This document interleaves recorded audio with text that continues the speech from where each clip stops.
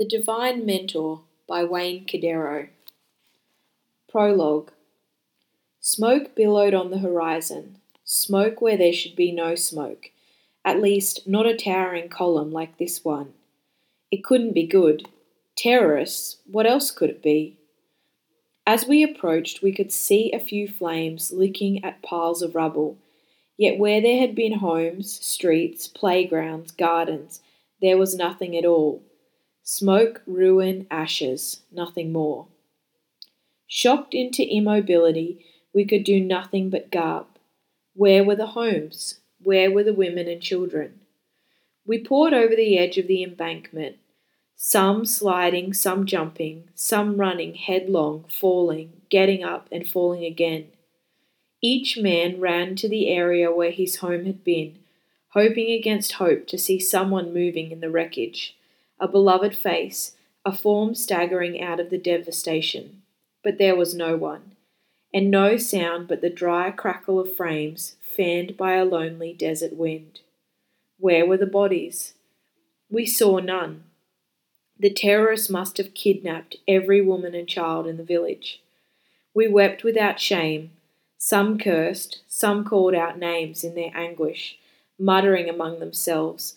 Clusters began to gather, glancing at one another, nodding, fingering their weapons.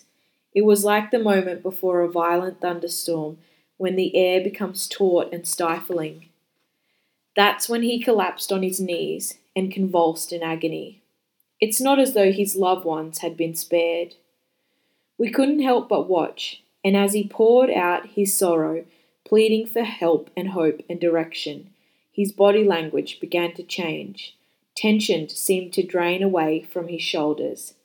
His hands unclenched, and he lifted his head as he prayed. Finally raising again to his feet, he wiped away his tears, squared his shoulders, and spoke with a steady voice. Say what you will, something happened by the rock on the edge of total devastation. In those few moments, he had found strength, confidence, and fresh resolve. God must have given him a plan too, because it wasn't long before we set off like the wind on the trail of the invaders. In that moment, we could believe again, and rising among us was the confidence that we would recover from the ashes of Ziklag all we had lost, and maybe even more. Introduction. My best friends are in the Bible. Let me introduce you to one of my closest, David. The two of you have already met? You did recognize him, didn't you? You probably know him better as King David. But when this incident took place, he still had a long road ahead before he could take the throne of ancient Israel. And that brings me to something truly remarkable. David has been gone from this earth for more than 3 millennia. Yet he and I still meet weekly. He still teaches, he still speaks, he still encourages and trains. By walking with David amid the smouldering ruins of Ziklag, I find help and strength for challenges that come my own way. And he's not alone, he's among a choice community of top-flight instructors. Over the years, I have sailed with Noah, I have trekked with Moses. Entering the world of the Bible to learn from my friends and heroes changes me. Jeremiah saved my life. Nehemiah buoyed my floating ministry. Through his struggles with riches and greed, Solomon tutored me to be a person of excellence without opulence. I have often heard young leaders decrying the sanctity of mentors, but we have been looking in the wrong places, for the greatest mentors will not be found among those currently on earth. They await us from another gallery. When the student is ready, the mentors will appear. These heroes and legends have been expecting you. For whatever was written in earlier times was written for our instruction, so that through perseverance and the encouragement of the Scriptures we might have hope. Encouragement is God's native tongue, but encouragement without change is like a bicycle with only one pedal. Our participation is required. Encouragement turns into hope when His instructions find our ready acceptance and application. The journey on which you are about to embark is interactive. The lessons you will garner in this book have been distilled from more than 33 years of friendship with mentors of all the ages. What you are about to learn has been the most important key to everything I have done. It's not a program, it is a lifetime adventure offered only to avid students of life. We have only one life to live on this spinning globe, and many people are already halfway through before they realize that life will not fall neatly into our laps without our participation and involvement. Or worse, that life will not remain neat and tidy in the face of our poor choices. Life will only yield its best fruit to diligent farmers and its treasures to industrious pilgrims. I have spoken with hundreds of men and women in their 50s, 60s, and older, who grieve over memories of foolish decisions. Oh, they say, how I wish I knew then what I know now. If only they had understood, if only they'd been able to see, if only they'd stepped back to get some perspective. Then, perhaps, they would have raised their kids differently, or not destroyed their health, or not wrecked their marriage. Or they would have avoided 1,000 nameless heartbreaks that have placed in them a never-fading regret. Divine mentors. You don't have to live with an endless string of if-onlys. You really don't. God has given an assignment to certain men and women who, though dead, still speak. These instructors have been delegated the task and obligation to tutor those who enroll. By shadowing these men and women, you can find the help you need when difficult tests come. Walk with both the heroes and the fools of the Bible. Start thinking like God thinks, so you can respond as He responds. Avoid costly errors and so avoid decades of misery. The mentors will lead you to strength, direction, and hope even when you come to life's narrowest and most frightening passages. And the Holy Spirit promises to exhale key lessons from the past into your present and make them come alive. Abraham will mentor you on faith. You will learn from Samson about sexual self-control. Daniel will instruct you in how to influence your community. Ruth will teach you about love and loyalty. Let me take you on the greatest adventure you'll ever experience. Come walk with me as we visit God's men and women of faith, as well as a few scoundrels. They all await your audience. Part 1. The Voice That Brings Life. Chapter 1. Sacred Enclosures. Above all else, guard your heart, for it is the wellspring of life. Solomon. One fine summer day in 1606, in a grove of towering sequoias, in a place that would come to be known as California, a tiny seedling poked up through the virgin soil. Drawing energy from the filtered sunlight of the towering sentinels, the infant lifted its miniature arms to the light and warmth that had awakened it. A year later, as the seedling turned sapling, the London Company established the Jamestown settlement in Massachusetts. A year after that, as the sapling became a young sequoia, an adventurer named Samuel de Champlain founded Quebec City in New France, a territory that would one day be called Canada. After 3 more years, when the sequoia's top was 11 feet above the forest floor, a group of scholars released an elegant English translation of the Bible that would become known as the King James Version. In 1618, when the tree was nearly 2 stories high, Europe became embroiled in a conflict that history books would one day call the 30 Years' War. As the tree continued to grow, America became a nation, fought a civil war, joined Europe in fighting 2 world wars, put men on the moon, and suffered at the hands of terrorists on September 11, 2001. Through all of those events, spanning centuries, The seedling became a towering titan on the forest, soaring over 240 feet into the California sunshine. And then, just a couple of years ago, the tree fell to the earth in a thunderous crash. It was the first of Yosemite's magnificent sequoias to fall in many years, and the Forest Service authorized an investigation. What mysterious force had slain the giant? What would cause such a majestic tree to fall in this way? There had been no windstorms, fires, floods, or lightning strikes. The toppled tree showed no evidence of animal or insect damage.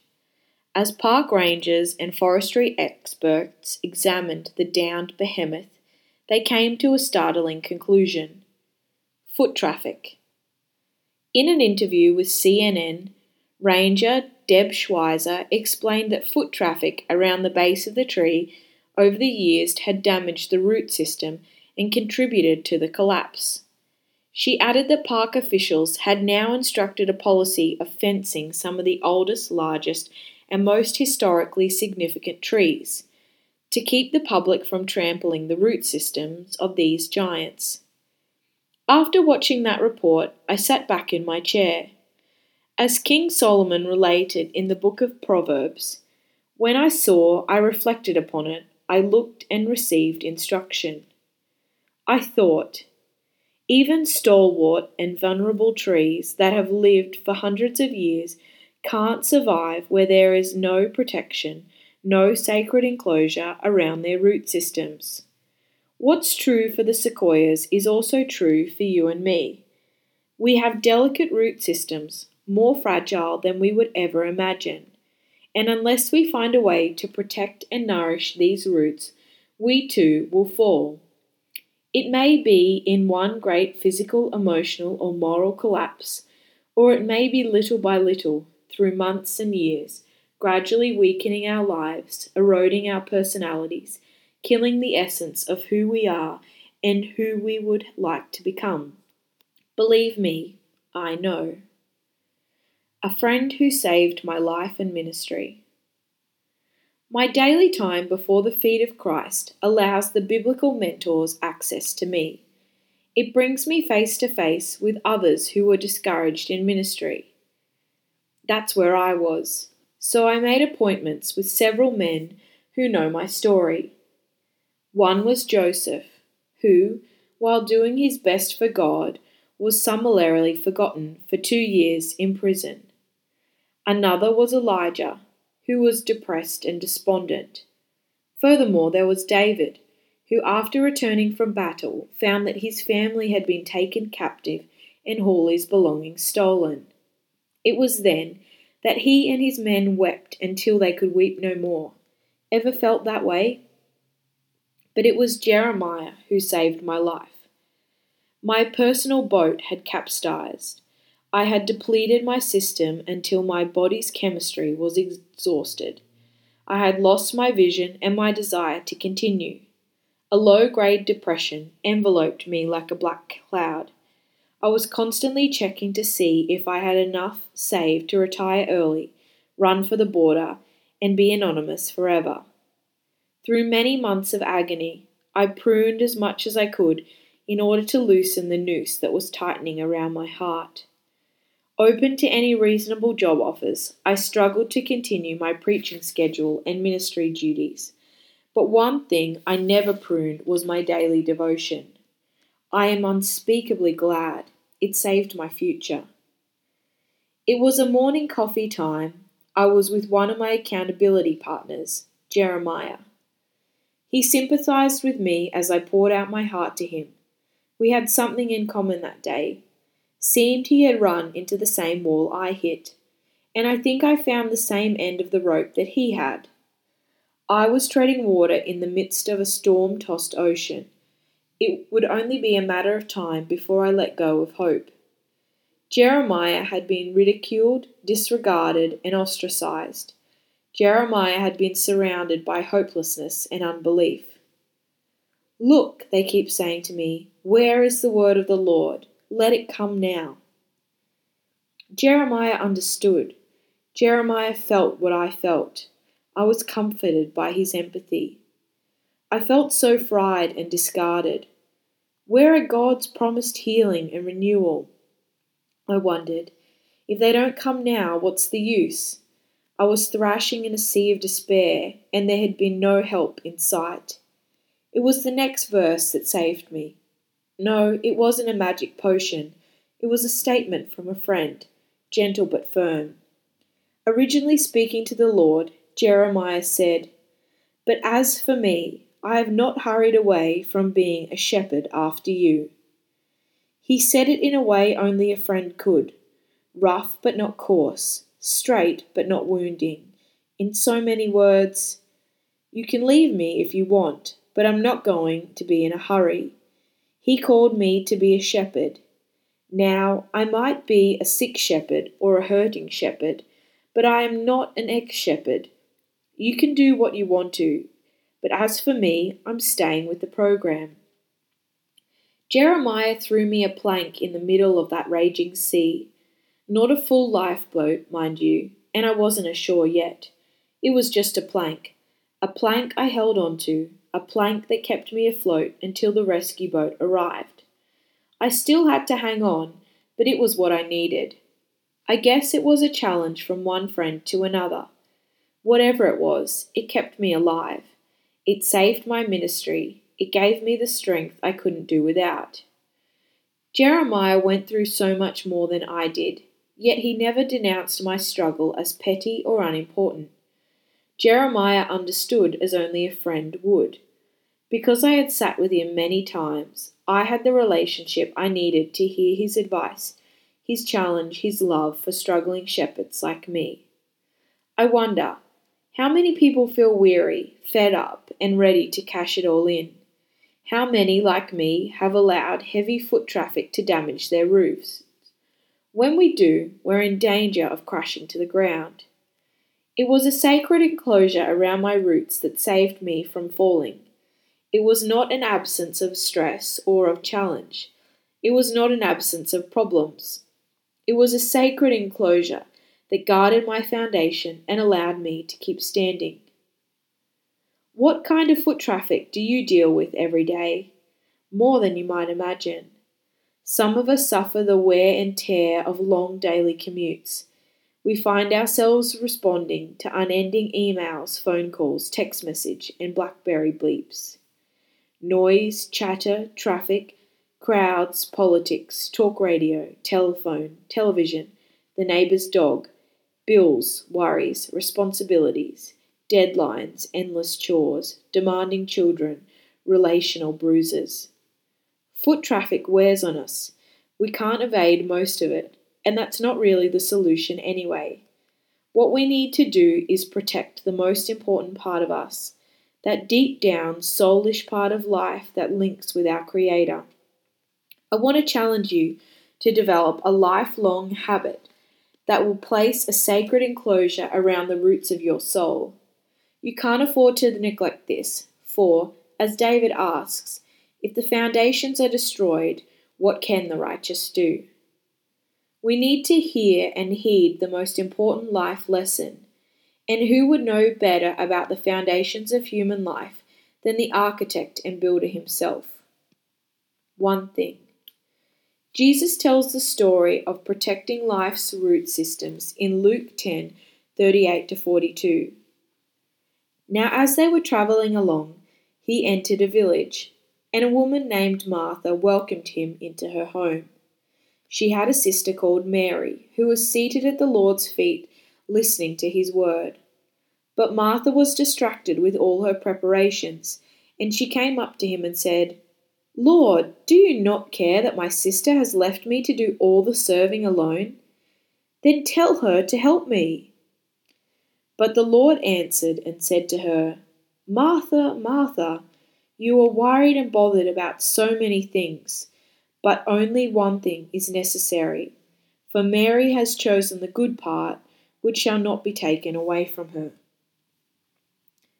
Both sisters dearly loved Jesus. Imagine how they scurried about their home to get things ready for his arrival. This wasn't just any generic visitor. Both Mary and Martha recognized Jesus as the long-awaited Messiah of Israel and the very Son of God. Before they knew it, there he was, coming up the walk, stepping through the door, opening his arms to embrace them. At that point, Mary dropped all her activities and preparations, set her stack of dishes on the counter, and took a seat at Jesus' feet as close as she could get. Household tasks could wait. Dinner could wait. She had only eyes for him. She had ears only to catch his every word. Martha, however, saw the job as unfinished, so she kept up her busyness as a fever pitch. She was a veritable whirlwind of multitasking, clattering pots, stirring gravy, baking bread. Her agitation escalated when she saw her idle sister. How could she possibly get it all done, alone? Finally, the volcanic frustration erupted. Martha interrupted his teaching with an exasperated, "Lord, doesn't it seem unfair to you that my sister just sits here while I do all the work? Tell her to come and help me." Luke describes Martha as distracted with her preparations, using a word that literally means pulled about. We've all been there, haven't we? Yanked from one thing to the next, until we begin to feel like a rag doll. Jesus said to his friend, "Martha, you're bothered about so many things, so worried and distracted." And then he said something truly revolutionary. Only a few things are necessary, really only one. For Mary has chosen the good part, which shall not be taken away from her. What Mary had chosen, her decision to cultivate her relationship with Jesus, was above all else, would never be taken away from her. Not for the rest of her life, not for eternity.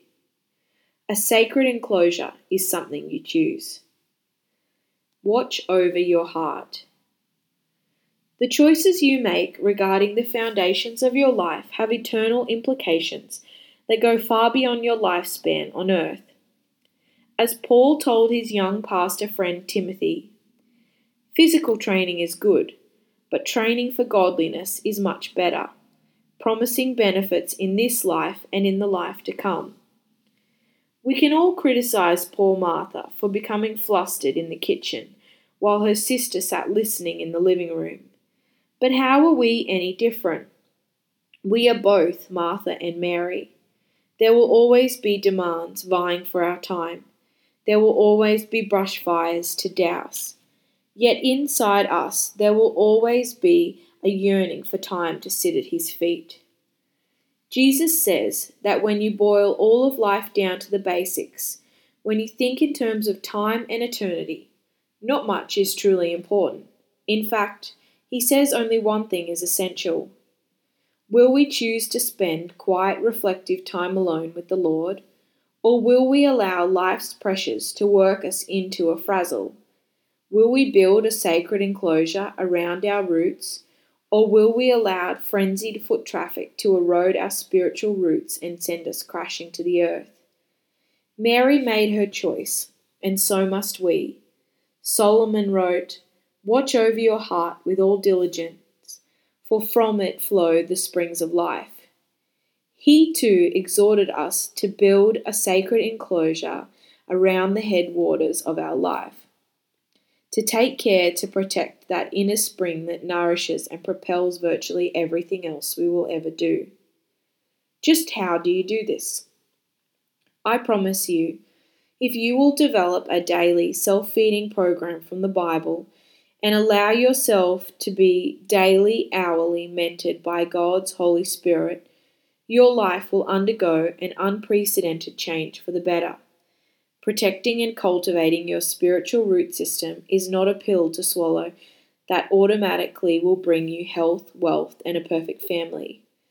But it will give you wide open access to an all-wise, all-powerful God who will personally walk with you step by step. You'll embark on an adventure that will introduce you to lifelong mentors who will save your health, your marriage, your ministry, and your future. You may make Mary's choice, Then you will find Mary's reward.